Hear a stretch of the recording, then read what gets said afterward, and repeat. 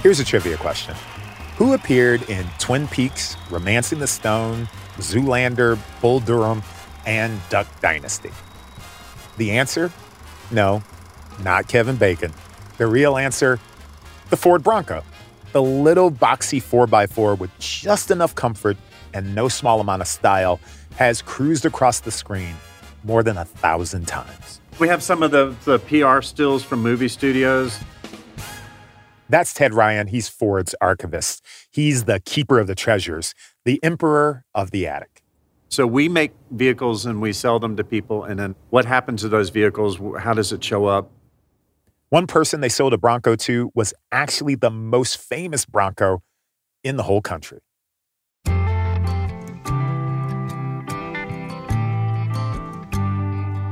That started with a dealer we worked with out in Denver.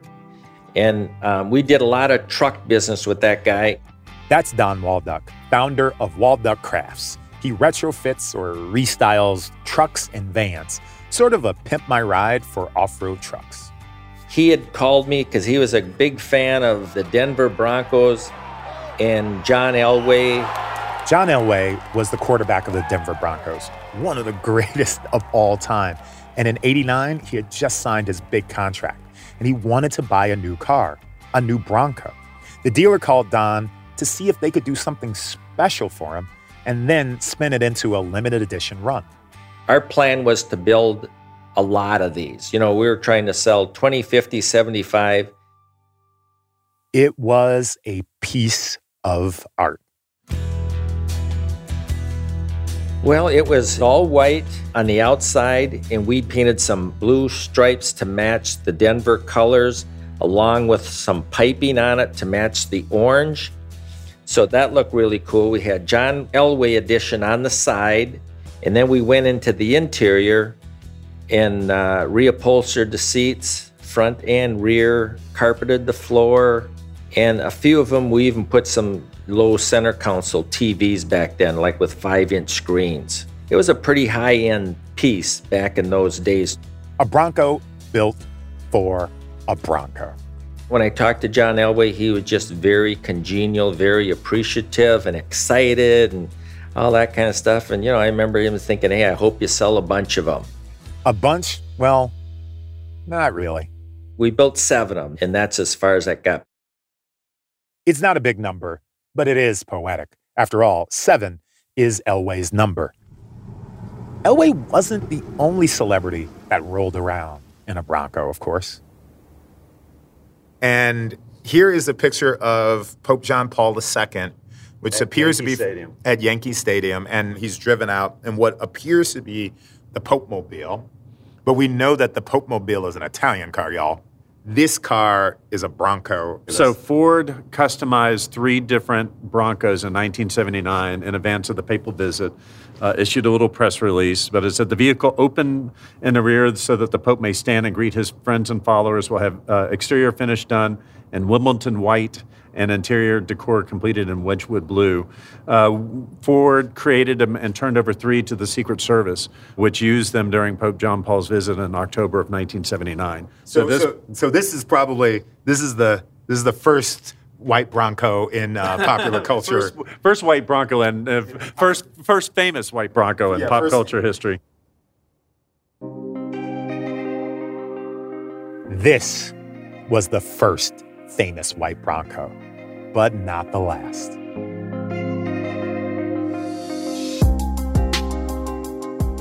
Welcome to Bring Back Bronco, the untold story. I'm Sonari Glinton. The Bronco is a surprisingly historic vehicle. From movies to athletes to, the Pope himself, it pops up in some pretty unexpected places. But it was always under siege. There was the gas crisis, new safety regulations, competition from the other automakers, and even complacency within Ford. But somehow it kept trucking through the 70s. In the 80s and 90s, however, the obstacles getting thrown in the Bronco's path took a much more serious tone, including an unlikely appearance in the most watched police chase in this country's history. This is Chapter 3, Going Downhill.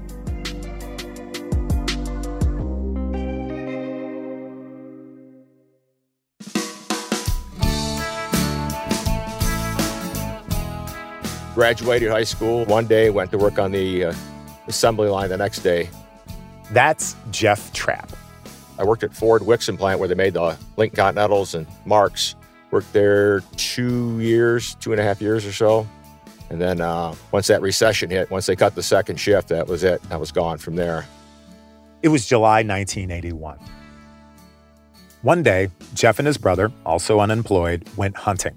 They saw a pair of Broncos for sale at the side of the road. They were both in really rough shape, but the Trapp brothers had an idea. They haggled with the owner for a while, but eventually settled on a price to buy them both. So me and my brother took the two and made one good vehicle, and we had extra parts left. I started selling them, bought another truck, kept going from there. One by one, they would buy old Broncos, strip them down, and sell the parts. That's where the term Bronco Graveyard came from. Our company slogan, I had on my business card, says, "Wanted, dead or alive. We buy Broncos." Started getting a lot of calls, and next thing I know, my parents' backyard is fill up, and I have to move into a facility somewhere. Now, this is pre-internet, remember? So Jeff had to get creative with his marketing. Back then, we used to mud race, and we used the Bronco as built a Bronco up for mud racing, and got going from there. Mud racing, if you're not familiar, is a Midwestern thing, although I'm sure there's some form of it everywhere. You take a stretch of field or ditch, flood it until it's about 3 feet deep with mud, and then you race through it. Whoever can go the furthest without bogging down wins. Jeff used a bright yellow Bronco.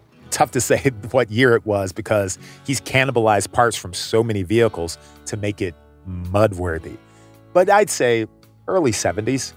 He had Bronco Graveyard written on the side, and at every event, he would meet new customers. We used to hand cards out, go through the parking lot, and I put them on all the Broncos there.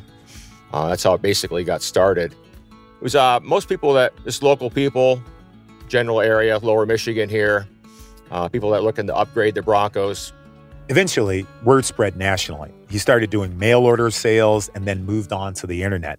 Today, he has a 30,000 square foot warehouse full of Bronco parts, new and used. And every serious Bronco owner in the country has his business card in the glove box. Jeff is just one example of something called Bronco Nation. People all around the country that own Broncos. They go to show and shines and hold off-road driving parties. They are the curators of Bronco culture. Bronco culture? Yeah, that's a thing.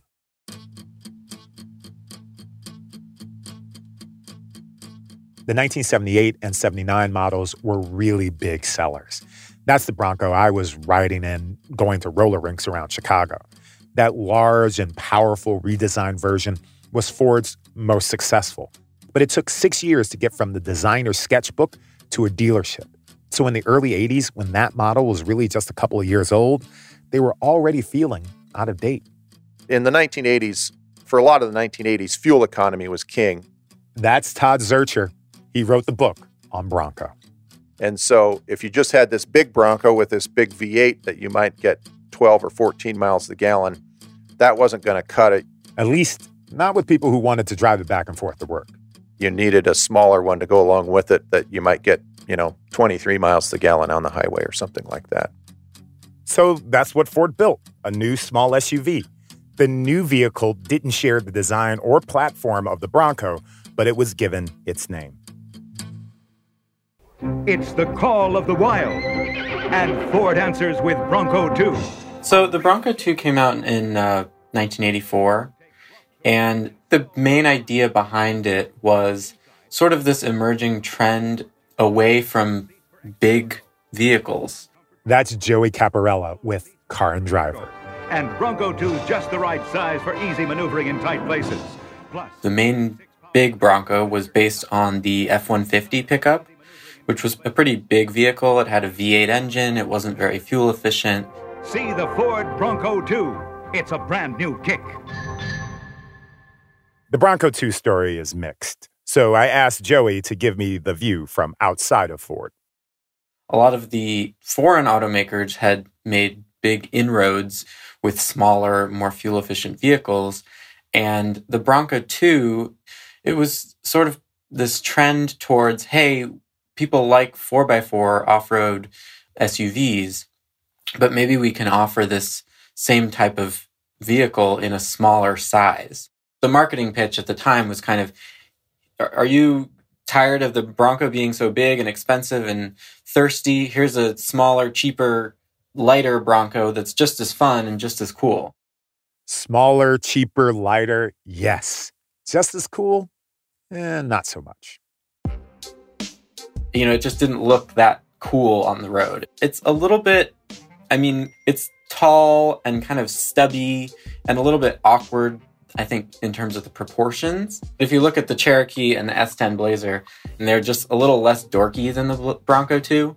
And the Bronco 2, even compared to those other small 4x4s, was smaller. It was a real gamble for Ford. Bronco's brand identity was strong, rugged, and adventurous. The Bronco 2 was built to be nimble, efficient, and practical.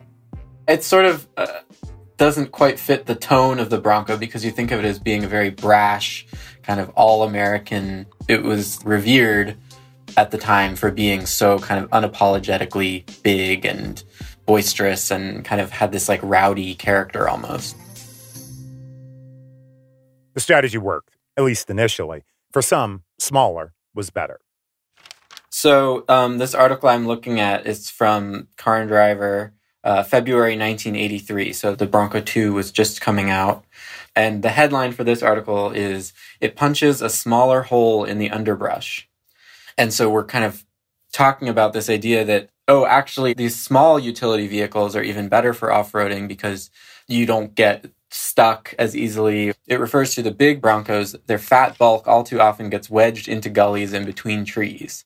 I think people were almost starting to get nostalgic for that original 60s Bronco. Then, in the late 80s, small SUVs started to get a bad name. I found actually a few different types of data about this. Basically, it seemed like the consensus was that there were a higher proportion of rollover accidents with the Bronco 2 than there were with similar vehicles. There were competing studies about what the real cause of those rollovers was. There were a host of theories and allegations. Some claimed the Bronco 2 rolled over more than other vehicles. Some claimed there were design problems. Others had theories that the drivers were inexperienced with that type of vehicle. They might not have experienced a taller pickup truck-based vehicle like this. You know, a young, inexperienced driver getting behind the wheel of a Bronco 2 might not understand that the center of gravity is a lot higher. So the handling characteristics are really different. Questions about the safety of the Bronco 2 were put to the test when lawyers suing Ford asked the federal government to investigate. The government's investigation didn't find the Bronco 2 had a higher rollover rate than other light trucks and vans and didn't determine there was a defect. Well, I do think that the Bronco 2 is looked back on with some amount of disdain. It created different associations. It definitely did attract a lot of negative attention. Regardless of the reason, the Bronco 2 name would not recover and production was halted. They kept making the original Bronco, just not as many. From 1990 to 1991, sales cratered, falling by more than half, from 54,000 to just 25,000. For many, it appeared the end was in sight.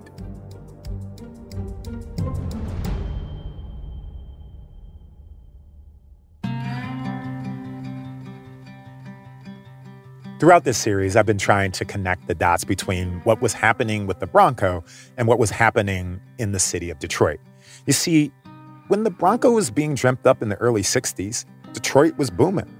But in the 80s, when fuel economy and safety issues were eating away at the Bronco brand, well, Detroit was struggling too. Mortgage rates were pushing 17%. Unemployment was skyrocketing. And then, and I know this is more symbolic than impactful, the last train pulled out of Detroit's legendary Michigan train station. If you've ever driven through the city of Detroit and passed through the neighborhood known as Corktown, you see this station. It's impossible not to.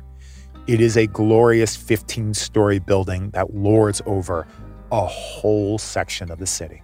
Opens in 1913. It wins architectural awards for its grandeur and its glory. That's Bailey Sissoy Moore, my Detroit guide. It's one of the biggest train stations in the country when it's completed. It's one of the busiest in the world. But in 1988, it's shut down for good.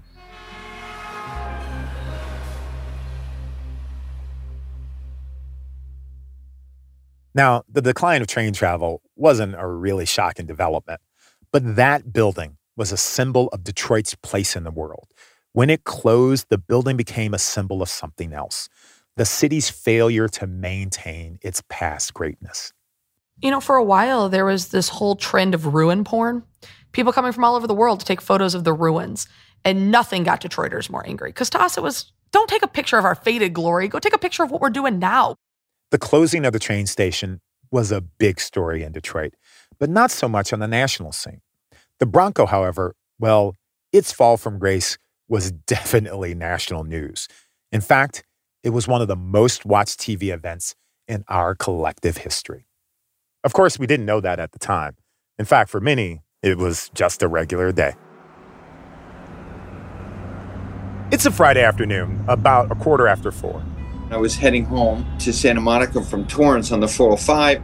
That's Jim. He's just leaving work. I got to LAX, which is a part of the road that gets really wide. Traffic in Los Angeles can be bad, but today, he's making good time. And I came around the corner of the freeway to where you go under LAX, where the planes are all landing. And the highway was completely closed, and they had stopped all traffic. And I'd never seen that after living in Los Angeles for more than a decade. We all had to pull off to the shoulder. There's no indication why. Just a bunch of California Highway Patrol officers waving cars to the shoulder. And then you get out of your car because you can't go anywhere. And there was CHP officers all up and down the highway, so you couldn't drive anywhere. It was really bizarre. You could look for a mile ahead, and there was no one on the highway. It was completely empty. Then all of a sudden, we started to see all these helicopters above the 405 around Long Beach and Torrance. And we were watching them, and there must have been, 5 or 10 helicopters. And they were following something. And we were saying it must be the President of the United States. By now, hundreds of cars have been pulled off the highway. The drivers are expecting to see, a presidential limo. And this Bronco goes by, and then all the CHP cars go by, and we're all looking at each other saying, who is in that Bronco? But this is June 17th, 1994, and that white Ford Bronco is the focus of the most watched car chase in American history. Lightning fast and bizarre developments tonight in the O.J. Simpson story. We're seeing live pictures right now. The football hero believed to be a passenger in that Ford Bronco that drove around the freeway system in the Los Angeles. But Jim and everyone else at the side of the road still has no idea. We got in our cars about 15 minutes later when they opened up the highway, and we were stuck in a huge traffic jam. Finally got home and in Santa Monica and saw the whole chase. This was a massive cultural moment. 93 million people, a third of the whole country, watched it live on television. Decades later, people still remember the slow white Bronco. But a guy that was right there at the side of the highway, who was closer to it than any of us, he had no clue what he was seeing. There are two other things Jim didn't know in 1994. One, that 2 years later, almost to the day, Ford would end production of the Bronco. And two, now this one is kind of crazy, that he would one day become the CEO of Ford Motor Company, and he would lead the team assigned to bring back Bronco. Some things only make sense with a little bit of hindsight.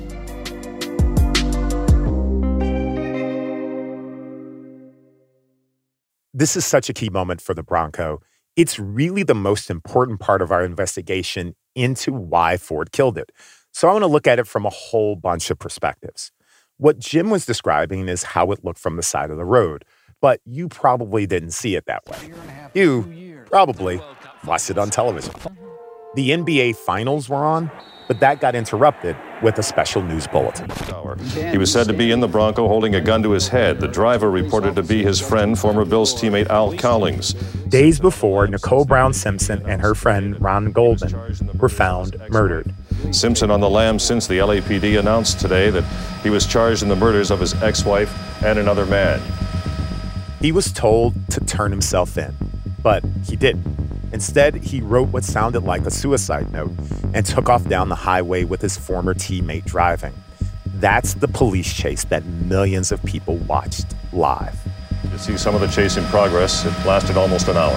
Lots of questions still swirling around the case, but still no comment on reports that a bloody ski mask and glove were found on Simpson's estate. How big was that chase? Well, Nielsen, the ratings company, they did a survey of the most impactful television moments of the last 50 years. The terrorist attacks of September 11th topped the list, obviously. The 1986 Space Shuttle Challenger disaster, that's fourth.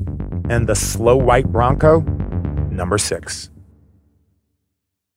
But why am I revisiting this after 25 years?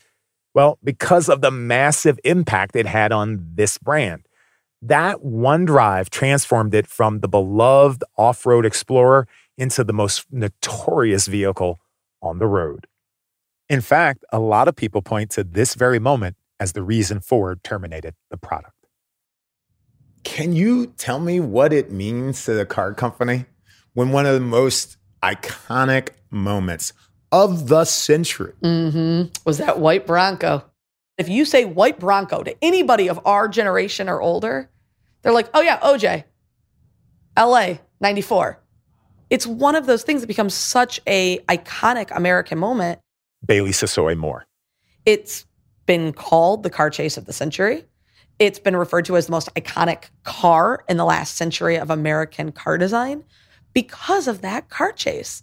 And it's straight out of Hollywood casting that it's a big white car. If you were looking at that film and it had been like a blue Continental, it wouldn't have looked as good. Something about that pristine white car with two like good-looking, big African-American men sitting against gray interiors on that barren LA expressway being followed by those, God bless them, Crown Vic LA police cars.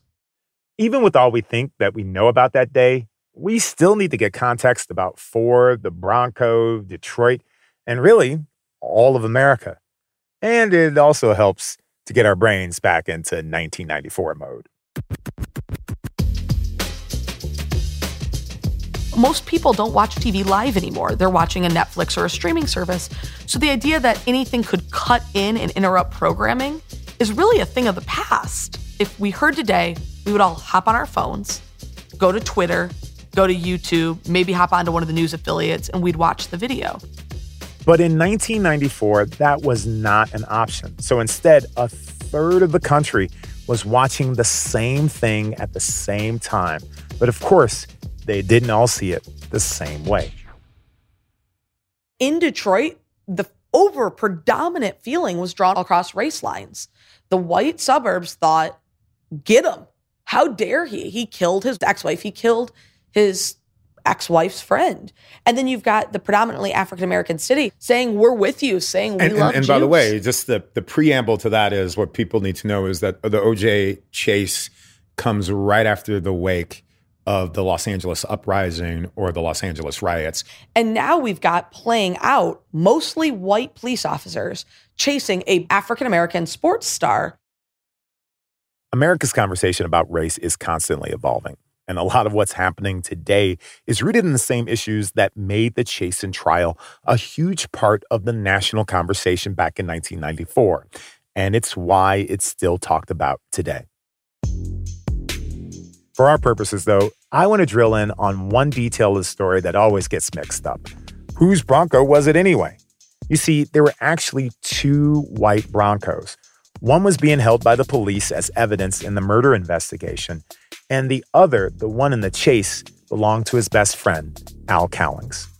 You know what I think is a funny little sub about that is they're such good friends. They had matching Broncos. They had matching Broncos. The white with the gray interior. Yeah. The V8 version, which could apparently outrun the police for 90 minutes. That shows you something about the popularity of the vehicle then. So if you got O.J. Simpson and his homeboy are rolling around in twin Broncos, that shows you what the brand is like. When we remove the affiliation now to OJ, which is, he has obviously negative connotations, but in 1994, he's a hero. He's a hero, is gold standard, and that's what that dude I think part of the O.J. Simpson Bronco story is it was a car most Americans could afford. O.J. was in like a Detroit-made, American-made, every man's car. It sort of endeared him to people. But not for everyone. I remember, I think it was a Friday night. I was at home with my family watching the news, and I think the whole nation was riveted to it. That's Jeff Trapp again. He's the guy that founded Bronco Graveyard. That means he's a fan. But it also means that he makes his living off the popularity of the brand. So I wanted to know what he remembers about the night an all-American celebrity turned into a fugitive. Yeah, he was a hero. He was Americans, they loved him. From the Hertz commercials, going to the airport, football announcer, movies. He was a well-liked guy, and just to have that happen, it was just tragic. When Jeff says it was tragic, it's not clear if he's talking about the murders, the football star's fall from grace, or the damage being done to Bronco's image.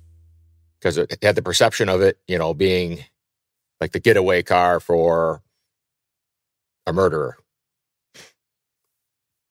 For me, it didn't tarnish it in my eyes, but I knew the truck was a, capable off-road vehicle, utility vehicle. People who bought them really loved them and got a lot of good use out of them. Ask any hardcore Bronco fan about the chase, and then that's exactly the way it goes.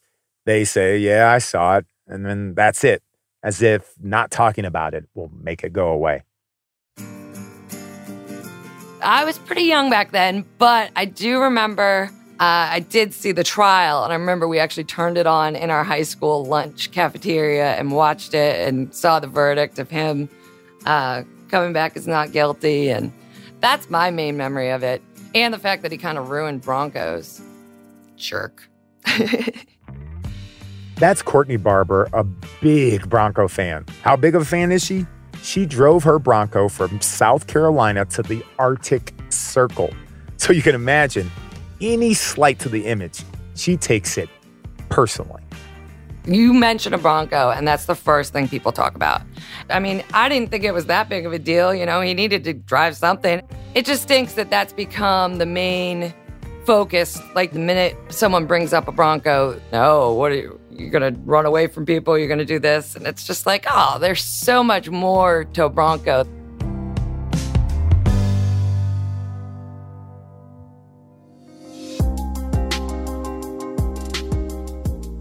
As we were wrapping up our interview with Courtney, she asked a question off mic. What happened to that Bronco? It was famous for a couple hours, but then it just disappeared. So I'm going to go hunting for that notorious truck. I'm also going to take you inside where I was on that evening in 1994. Then I'll sit down with the man that headed Ford's PR department when all of this went down to finally answer the question, what killed the Bronco? Well, you're coming from it, if I may be so bold to say, a little from the wrong side. That's next time on Bring Back Bronco, Chapter 4, End of the Road. I'm Sonari Glinton. Be sure to subscribe to Bring Back Bronco on Apple Podcasts, Spotify, Google Podcasts, or wherever you listen.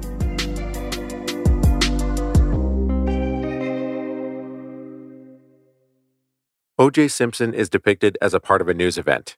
He did not participate in this podcast and does not endorse or have any affiliation with Ford or this podcast.